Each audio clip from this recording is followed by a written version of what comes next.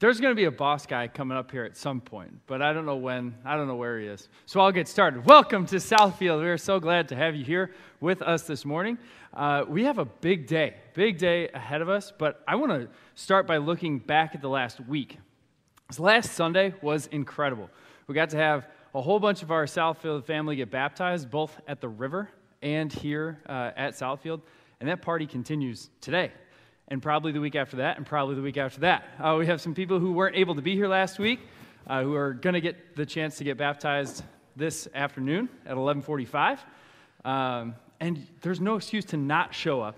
As I said to the first service people, the Bears play the Rams tonight. So there's no excuse to run home and turn on the TV. Come with us to watch these people get baptized at the river after church today. And then watch the Bears beat the Rams later on tonight. All right? Good deal. So is that all you've covered? We started talking about the last week. I started talking last week. Okay. I started last Sunday, and then there's like stuff in between last Sunday and this Sunday that happened that was like kind of nuts, right? Nuts.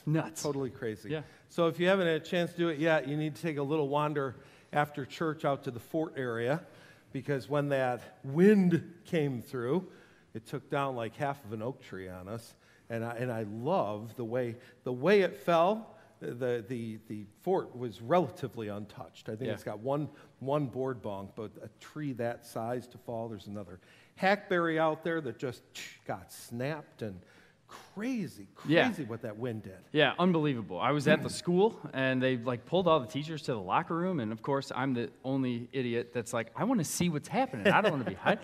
So I'm like looking out one of the windows, and I'm watching trees just get uprooted and literally fly across the road. And went to your house after, and I saw all the crazy destruction that happened down by the canal. I mean, just a lot of wild stuff happened.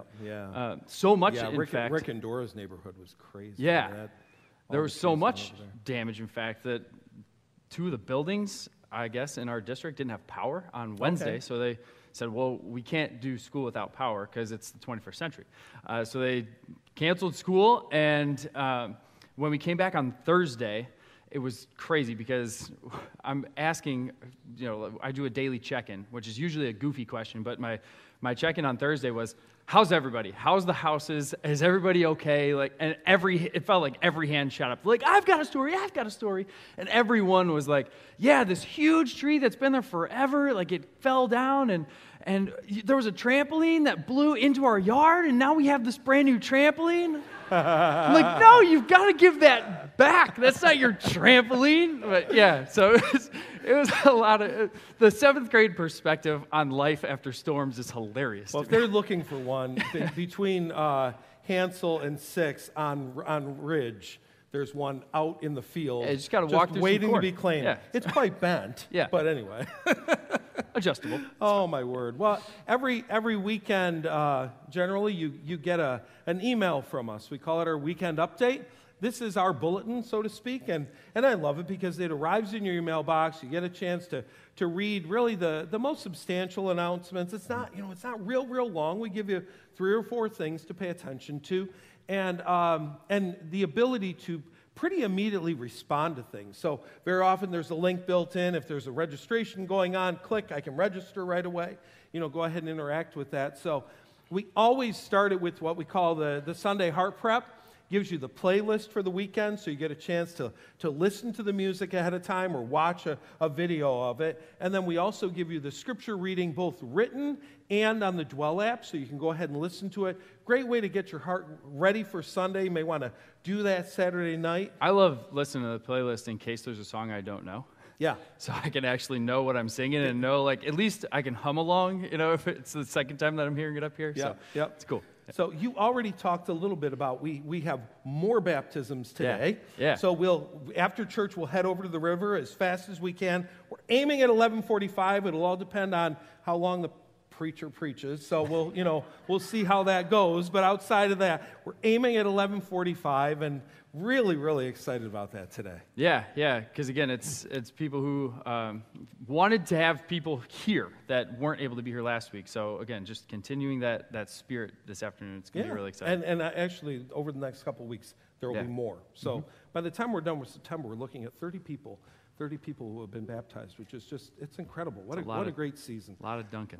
The next announcement was about Duncan. You and your coffee. Anyway, the next one is, we called it Moments That Change Everything. This is a great opportunity for our ladies to get together on a Friday night to hear stories. And what I love about this was inspired by what you did at Green Lake. Just having the leaders tell their stories in the way that the kids were really moved by that. There's a lot to be learned, a lot of ways to be challenged and grow through another person's story. So they'll be gathering together for dinner and then to hear stories and just a beautiful informal night together. Yeah, I know from the Green Lake experience that the front row and the rest of our students, I mean, we needed like boxes of Kleenex. I'm going to suggest if you are one of the ladies joining us that night that you bring a towel. Forget the Kleenex. You're just going to need a towel to sop up all those tears because it's going to be a really emotional, moving, really cool night. So the one thing we're asking you to do on that, for September, there's an early registration fee, so it's a little cheaper than normal. But this would be really, really helpful to the people organizing the event.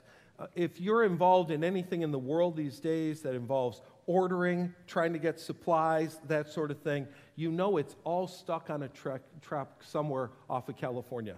And so we, in order to get the supplies that are needed, we need to order early enough. So if you're one of those people that loves to wait until the last minute to register, this is the last minute. Do it right now, okay? Go ahead and gear your heart and go ahead and get it done as quickly as you can so that we make sure that we have everything we need for that particular evening.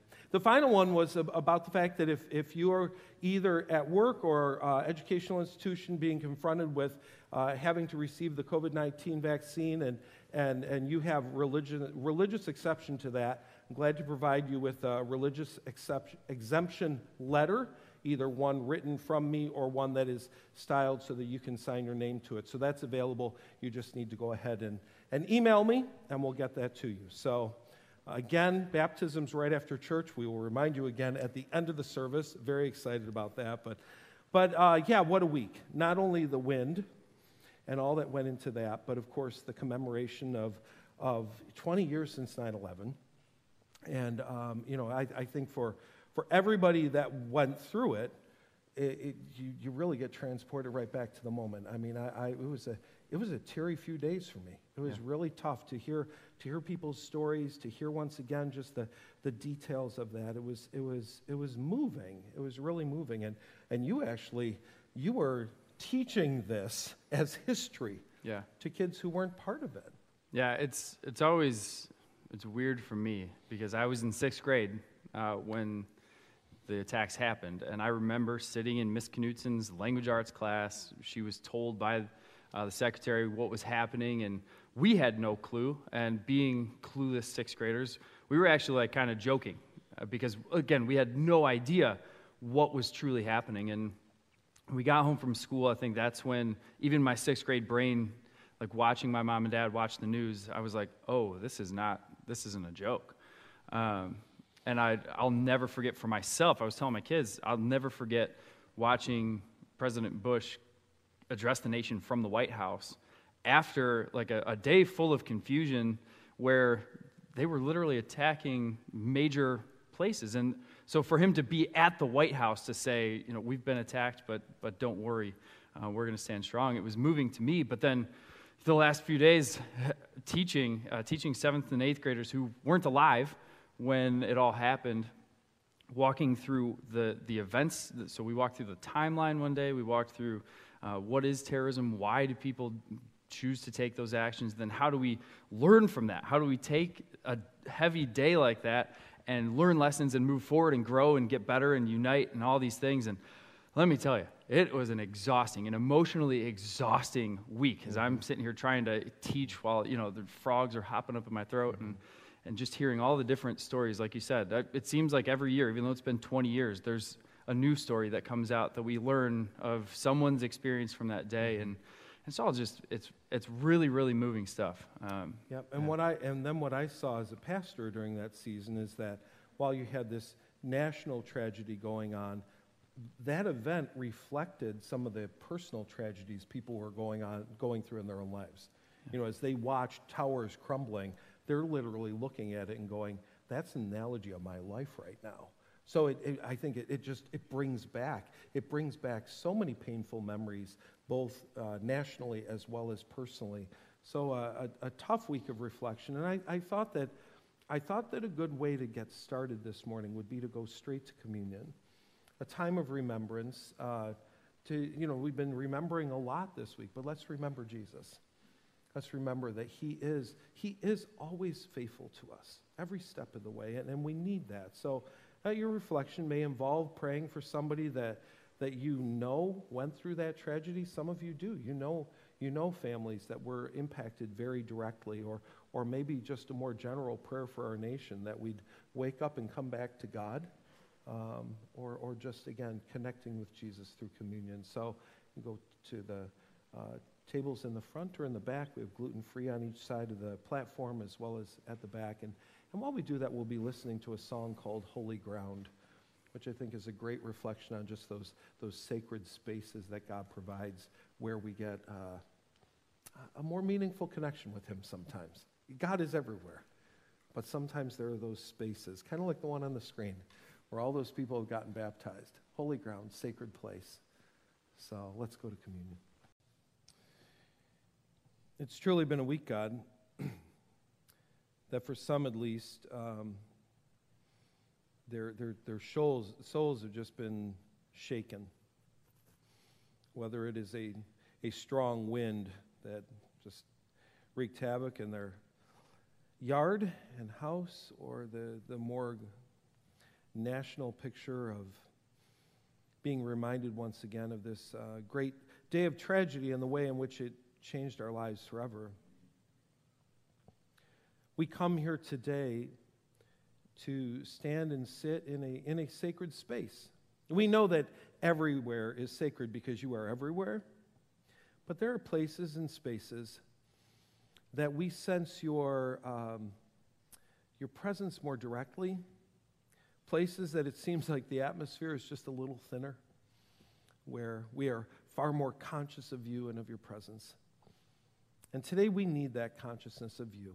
We need to be reminded that you're always faithful to us. Circumstances of life don't determine your faithfulness. Your character determines your faithfulness. And so we turn to you. We turn to you this morning, the ever faithful God. And we thank you for providing us a space that we can come and engage with you. In Jesus' name, amen. Amen. So, is something happening? Okay. You see, these are my notes. So let's do communion again. A couple weeks ago, we got together to talk about a question that I've been asked more in the past year than I have in all the 30 years I've been a pastor. Is this the end? Is this it? And when people ask that question, they're generally asking, do you think Jesus is about to come back? Is it time? Is he coming? Well, I was kind of excited about talking about that together as a group. And my plan was to do that as what I call a one and done. A one and done is, let's have a sermon on that and move on to the next thing.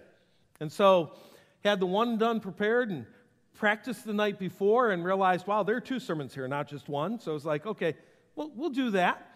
And then when I got done on Sunday morning, I only did the introduction. And so now we were up to 3. And then I realized there's some other stuff that we should cover too. So we've gone from a one and done to a September mini-series, all right?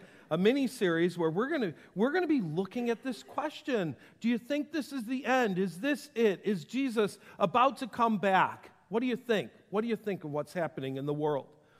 I talked to you about my experiences in terms of prophecy in my home church. My church was prophecy obsessed. It was the 70s. There was a lot going on, and it was the theme of the time.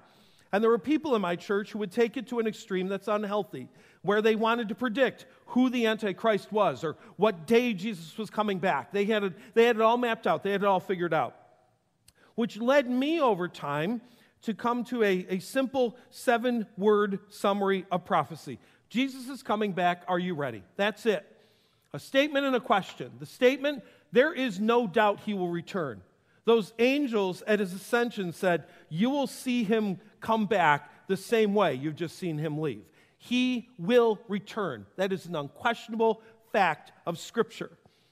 And then the question is, how does that impact you? Are you ready for the return of Jesus? If he came today, are you ready? Have you come to a place in your spiritual journey that you've trusted in Christ as the forgiver of your sin and the leader of your life? Has that happened for you? Is the knowledge that he could come back at any moment forming the way you live, leading toward more holy living, a more holy lifestyle, wanting to please God, knowing that at any moment I could see Jesus? I believe that when we look at this simple approach, it does a few things. It honors imminence. We believe that the Bible teaches the imminent return of Jesus. That means it could happen at any moment. The only thing holding back Jesus from coming back is the Father saying, go get him. That's it. And we are waiting for the Father to say, even Jesus does not know the day or the hour of his return. Only the God the Father knows. And at some point he'll say, it's time. Let's go. It honors eminence. I think it also motivates holy living. If we know that Jesus could come back at any moment, then we live out 1 John 2:28. My little children, abide in him, continue in him, remain in him, so that when he appears, we may be confident we were doing the right thing and unashamed. We weren't doing the wrong thing. We may be confident and unashamed before him at his coming. But there's a third thing this approach does. It does not dismiss the value of studying the end times. I don't throw that sentence out there just to say, that's it, move on. I really believe Scripture teaches us that we're supposed to dive into these things. We're told when we read the book of Revelation that there's a blessing for reading the book and trying to understand it. Jesus tells us to watch the signs of the times. Pretty soon it's going to be fall, and you're going to know the signs. It'll get a little cooler. The leaves will start to turn, and you'll know the signs are there. There are signs of the coming of Jesus, and that it's closer than it's ever been. Now, for some of you, you'd like to dive into these topics a little bit more deeply. There are a lot of books written on prophecy, and a lot of them are worthless, okay? So don't just go buy a book because someone wrote it. I commend these ones to you. It's actually a series, been around for quite a while. And in these, they take different prophetic issues like the rapture or just the understanding the book of the Revelation or the end times, the millennium. They take these things and they look at the different evangelical perspectives, whether the rapture is going to be pre-trib, mid-trib, post-trib. They'll look at all three of those, and they'll have a scholar present their position, and then the other two scholars will say, here's the problem I see with your position. So I think it takes a really good, honest, intellectual approach to each of these and challenges you. And what I love about it is I think all of us with our position, we feel pretty confident with our position until somebody starts to pick at it, and then we go, well, that's interesting. Hadn't thought of that. What's that? I love that because I think what God did in the design of prophecy is he made sure that nobody could figure out the day or hour. I'm convinced that when it all comes down to it, we're going to be in heaven someday going, oh, that's the way it worked. Really? I never imagined that's the way it was going to work. And God does this by design, and it's beautiful. For many years, my friends, they had a quote, I'm sure you might have heard it before, when it comes to tribulation and the rapture, they'd say, pray for pre, prepare for post. You know, you want it would be great if God rescues us from the tribulation, but if he doesn't, you better be ready. So I love that we get those different perspectives. So if you're into some reading, great way to go. So the question again, is this the end? Is this the end? I don't know. Jesus doesn't know.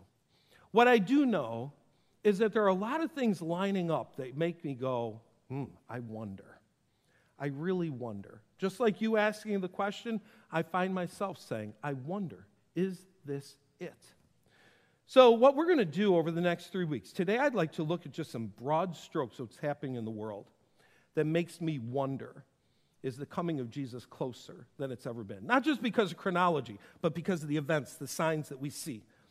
And then next week we'll get a little bit more specific. We'll look at macro issues this week, next week micro issues. And then on September 26th, I just kind of want to walk through a glossary of prophetic terms. Because for some of you, you're sitting in a small group, you're sitting with a group of people, and they start, well, I'm premillennial. And you're like, okay. And someone else says, I'm post. And you go, well, I post too, Facebook. So I think it would be helpful to at least understand the terms so you can, when that conversation comes up, you can jump in and kind of go, yeah, I know what you're talking about. So that's where we'll go.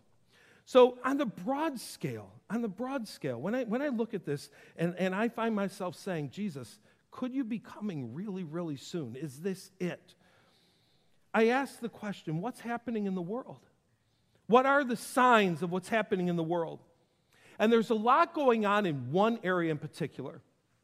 And I would call that thought, thinking, mindset, mentality, what we do with truth. All of that. What's happening with truth, what's happening with thinking and mindset in our times is different than any other time in human history. There's stuff going on right now that's so different, so unique, not just in Shanahan, not just in Illinois, not just in the United States, but in the world. There's something going on globally that's a movement that makes me wonder, is this it? So what's going on in the world? Well, first of all, I believe we're living out the reality of Romans chapter 1. If you've ever read Romans chapter 1, it's not a great story of what's going on in the world. It's a slide of depravity. It's a group of people who basically say, I don't want to do it God's way. And I'm not going to pretend that America has always been this amazing Christian nation and everybody's been a Christian. That's not true. But what is true is that the foundation of our country was Judeo-Christian principles. And somewhere about 50 years ago, a group of people said, we want nothing of it. We're going to transform this country away from that.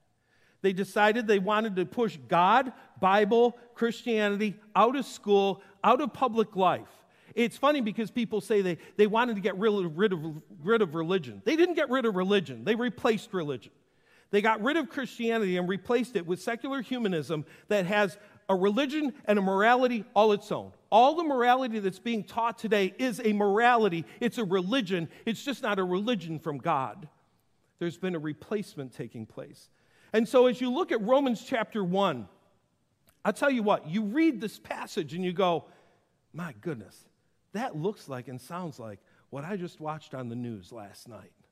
So I want us to hear Romans 1 from verses 8 to 32. When we were going to do this sermon 2 weeks ago, we had this on the Dwell app, and I love for you to listen to the Dwell app. It's a great way to take in Scripture. Kim happened to listen to that night on the message version that's found on the Dwell app. So for some of you, Romans 1 is familiar enough that you could actually quote parts of it. I'd love for you to hear it a little differently. So we're going to have Ryan read this, not Ryan the singer, but Ryan the guy on the Dwell app. So Shelly's going to hit the button, and I'm going to have the words on the screen so you can hear the words, see the words, and take in Scripture. But God's angry displeasure erupts as acts of human mistrust and wrongdoing and lying accumulate, as people try to put a shroud over truth. But the basic reality of God is plain enough. Open your eyes, and there it is. By taking a long and thoughtful look at what God has created, people have always been able to see what their eyes as such can't see. Eternal power, for instance, and the mystery of his divine being. So nobody has a good excuse. What happened was this. People knew God perfectly well, but when they didn't treat him like God, refusing to worship him, they trivialized themselves into silliness and confusion so that there was neither sense nor direction left in their lives. They pretended to know it all, but were illiterate regarding life. They traded the glory of God, who holds the whole world in his hands, for cheap figurines you can buy at any roadside stand.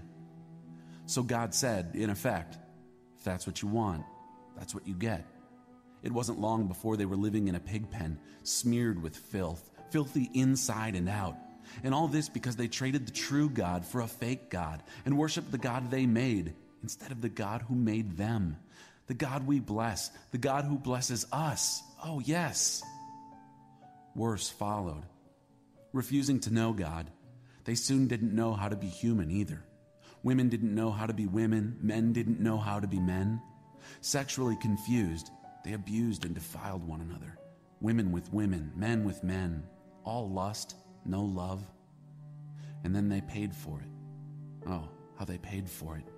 Emptied of God and love, godless and loveless wretches. Since they didn't bother to acknowledge God, God quit bothering them and let them run loose.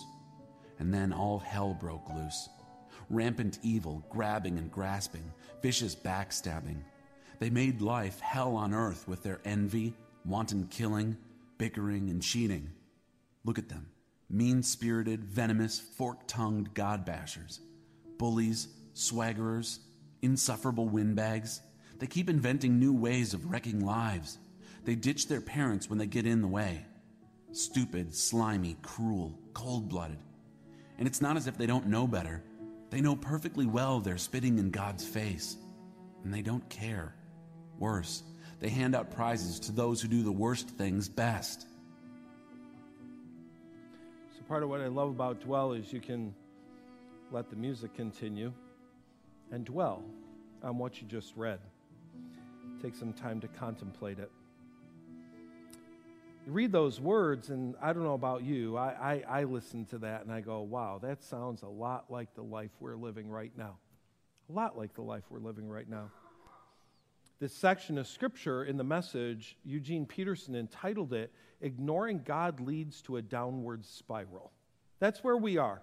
We've chosen to ignore God. We've chosen to eliminate God from all things, and in light of that, we are in a moral downward spiral. I'm the oldest of 4 kids, and if you're an oldest or if you are the sibling of an oldest, you know that we have one beautiful defect. We loved being the parent. We loved stepping in, especially when we thought our parents were blowing it. When you weren't being punished badly enough, we'd suggest to your parents what should happen to you because they weren't doing it right. And our punishment was usually excessive force as opposed to our parents. So I got to admit, sometimes I play oldest brother with God. And I look at the world and I'm like, where you own lightning bolts, when are you going to use them? Get at it. There's some punishment to be had. What are you waiting for? Of course, I have a dome of protection over me, but you know. As I grew as a parent, I started to realize that God is an incredibly wise parent. He doesn't always just fling lightning bolts from the sky. He has an approach that is frustrating, but it's effective. We saw the words in the passage of Scripture. So God said, in effect, if that's what you want, that's what you'll get. 50 years ago, our society said, we don't want God. He said, let's see how that works out for you. Let's check that out. Let's see how that works out for you. I wonder how many of you think it's working. How many of you think what we're going through right now is working? This is the result of a society that says, we want to do it our way and we want to push God to the side. We want nothing. It's that Scripture said, although they claimed to be wise, they became fools. We're becoming fools. I mean, we're just insane. I could give such a long list this morning, and it would be quite entertaining.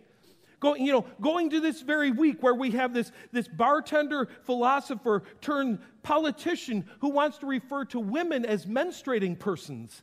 I can't wait to redesign all of our registration forms to menstruating persons and non-menstruating persons. Are you kidding? Really? This is where we are. This is who we become.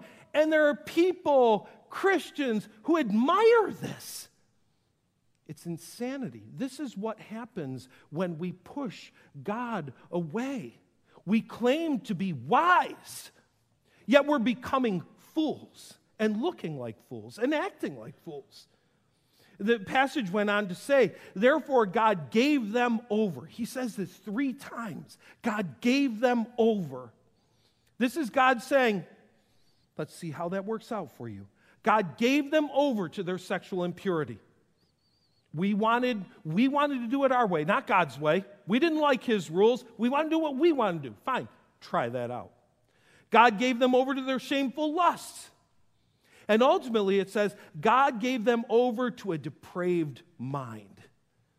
So let's see how that works out for you. We are seeing on just a global scale what it looks like, not just to live life apart from God, but against God. To say, we want nothing to do with your program. We're going to do it our way. And I think that's a big piece as we see the insanity, mental insanity of just the past decade alone, with everything from gender to the climate cult. You go on and on and on. All of these things, what we're seeing is an unraveling of everything and anything that is godly. What in the world is happening? We're living out in real time, Romans chapter 1. What else is happening? Well, what we're learning is something that's always been true, but we're finally seeing it. I love this. There are people who live under the delusion that Walter Cronkite was objective. Walter Cronkite was as subjective as you and me.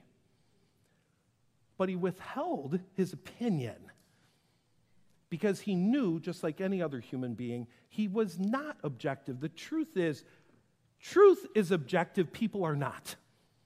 None of us is objective.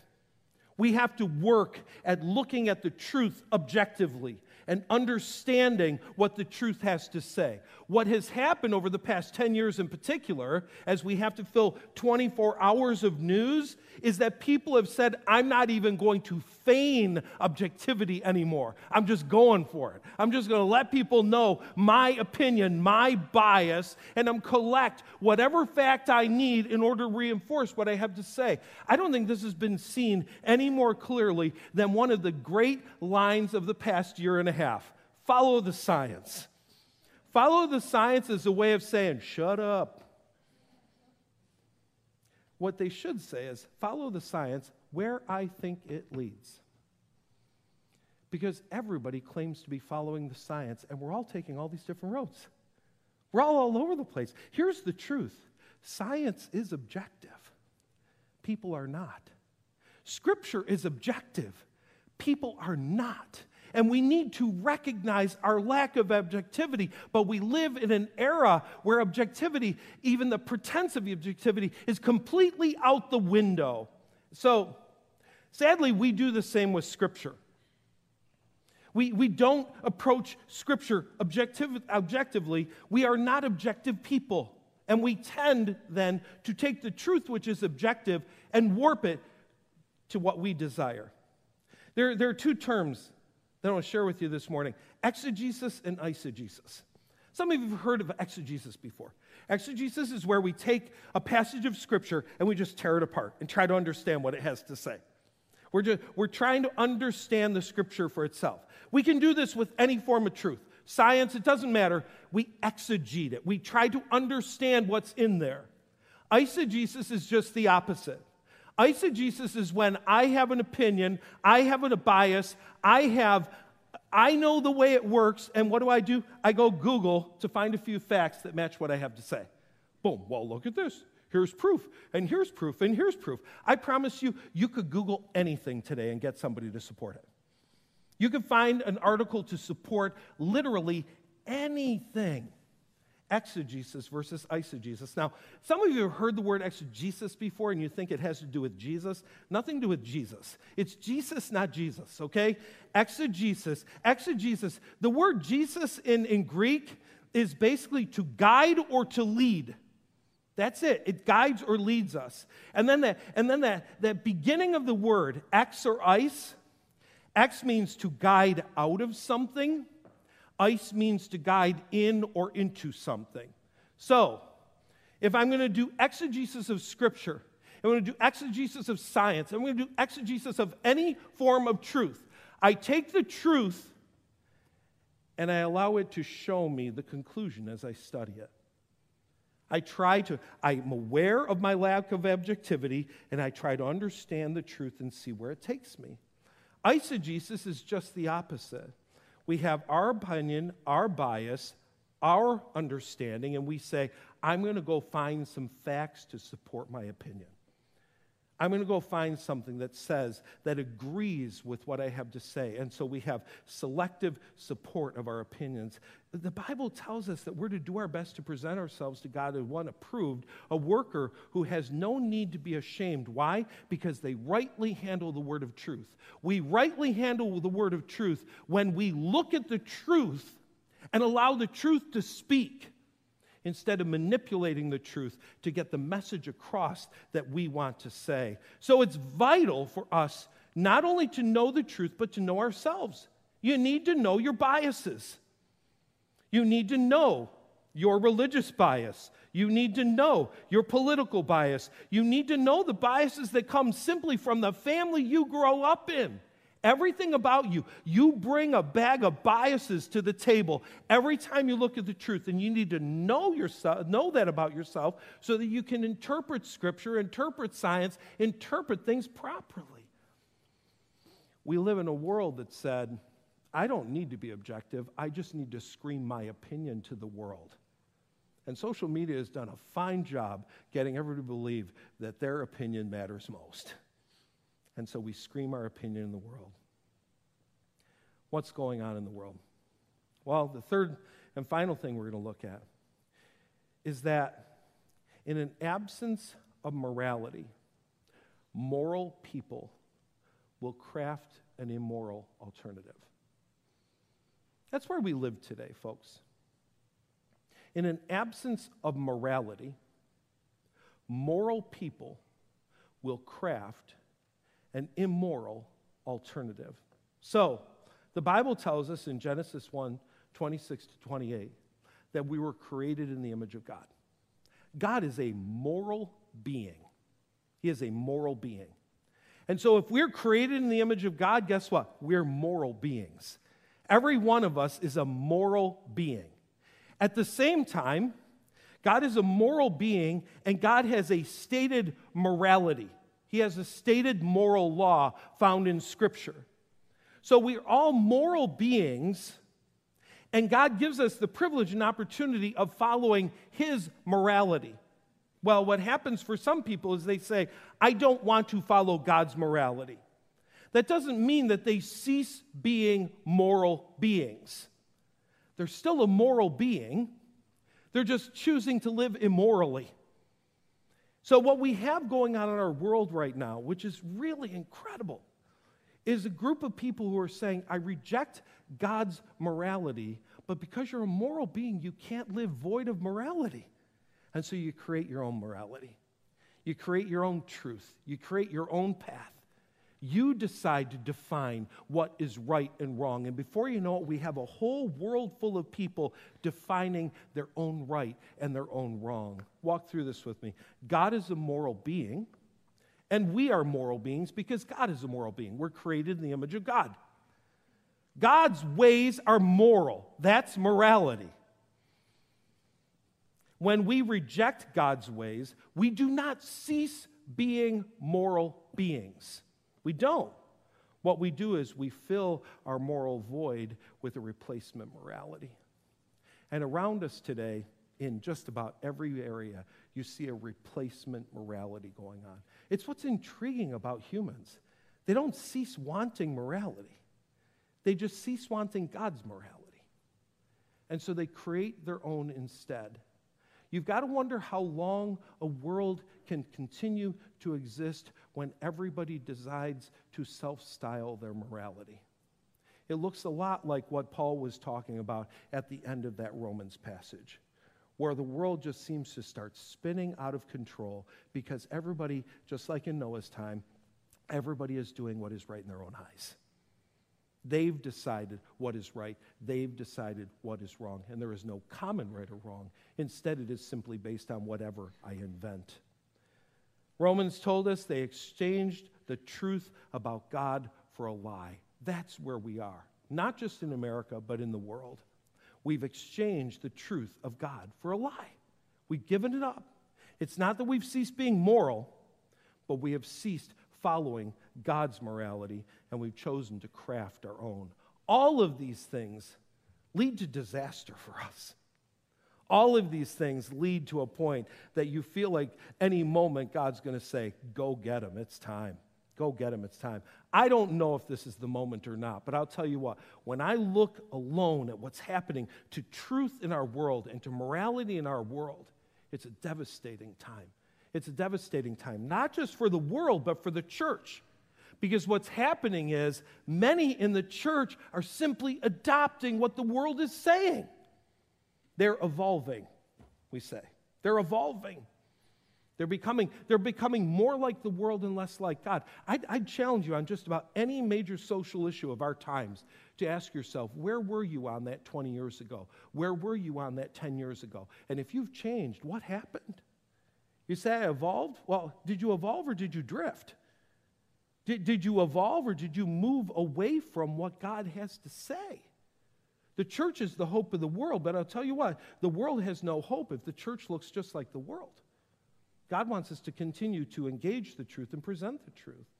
So what's our response? How should we react to all of this? First, we've got to study and soak up truth. You've got to spend time with your nose in the truth. You've got to spend time daily in Scripture. We spend a lot of time social media, a lot of time watching TV, a lot of time doing all these things that are selling us a way of life. We've got to be soaking up the truth of God's Word. That is what's going to get us through. That's going to help us to be sane throughout all of this, because I suspect what's happened for a lot of us, we're watching what's going on and we're asking, has the world gone crazy? Has the world gone nuts? What's happening here? And part of the reason you can even say that is because you know what the Bible has to say. You're soaking up truth. So you soak up truth. We got to recognize our biases. I promise you, you have biases. I'm admitting today I have biases. I do. And I know what they are, and I approach the truth knowing what they are, trying to understand what the truth has to say, not simply packing my arguments with some verses that match what I think. And then we need to align ourselves with the truth. When the truth bumps up against what we believe, and what we believe is different than the truth, we need to align with the truth. In every area, we need to align with the truth. 3 other reactions or responses. We've really got to think about our kids. We are sending our kids out into a sewer every day and expecting them to remain clean. I mean, everything from the unmonitored media that we just hand to our kids and say, here's the pad. I just get out of my face for an hour. Boom. And we let them watch, and we let them be formed by a world that is not forming them in anything that looks like godliness. You've literally got to watch every show and find out, what is your kid being taught about gender, about morality, about everything. We can't be brain dead about this. We can't. We can't be brain dead about who we have influencing our kids all the time. Preschool, elementary school, college, whatever it may be, high school. We can't be brain dead and just say, please form this skull of mush into something beautiful. They're more than willing to form it into their image. We've got to know what's being taught, and we've got to challenge what's being taught. And for some, we may even be a point of saying, we've got to take a different approach altogether to make sure that our kids are having a chance of following a godly path at all. But then beyond that, I think we need to engage the battle. And that's not some sort of let's sing onward Christian soldiers. That's not what I'm saying. I think as adults, we cannot just simply withdraw from what's going on. We need Christian adults who enter the schools. We need Christian adults who enter public life. We need Christian adults who are there providing a beautiful impact on our world, who are being salt and light in a place that is dark. We need that desperately. And then finally, we need to encourage each other, just like Hebrews 10:25 says, encourage one another all the more as you see the day approaching. And that encouragement comes through being together. You fulfill the assignment today. We're together. We need this. We need to be able to look around a room and go, thank God there are at least a few other people that still believe what the Bible has to say. I'm not alone. We need to be reminded that we're not alone in this. Is this the end? I think it's the way that truth is being dealt with, what's happening with truth in our life. I find myself saying, boy, it can't be long. It can't be long. I sure hope it isn't long. Father God in heaven, we look forward to the day that this bride will get to go home to be with Jesus. Until then, help us to walk in truth and live in truth. No matter what the world may say, no matter what direction the world may be pointing, help us to always come home to the truth. We won't always be admired for that. But I'll tell you what, we'll be confident and unashamed when you show up. We'll know we fulfilled your desire in our lives. Thank you for that. In Jesus' name, amen. So one of the ways that we soak up truth and dwell on the truth is through song. Two songs that are just, they're amazing. The one, Promises, I'm less familiar with this song. I've heard our students do it a few times, and actually the last time I heard it, I was sitting in church with Nate and Abilene, and their group did it, and complete with cajon. So it's kind of a nice reflection of that morning, but I love the message of Promises. Just, again, God is always faithful. He's always faithful to us. It gives us a chance to reflect his faithfulness. He's always faithful to us. Let's stand and sing. God's faithfulness is great, and it motivates our faithfulness. And one of the ways that we get to express our faithfulness to God is through baptism. And so this morning, I find this morning really cool, exceptionally cool, because it seems like a lot of times when you hit college, that's the point that, sadly for a lot of kids, that's when they start to drift. That's when they start to move away from what they've always known. And we have a pair of women this morning who are college age, who are not drifting, they're chasing hard after God. And so this morning, Julia Costa is going to be getting baptized today. Got to know her better at Green Lake, and just, that was wonderful. I keep trying to figure out how this works. Everybody always used to know her as Bryson's girlfriend, and now I think Bryson's becoming known as Julia's boyfriend. But anyway, sorry, Bryson, you've been demoted. And then Miranda, today is the day you're going to get baptized. We're so excited for you. Very, very excited. So if you would join us at the river, if you can, based on the time, and we're ending right on time, 11:50, 20 minutes from now, we'll be in the water, okay? So if you can make it over, go ahead and get your kids. Please get your kids. Don't just leave them here. Get your kids. Join us over at the river 20 minutes from now to celebrate these baptisms. We'll see you in a bit.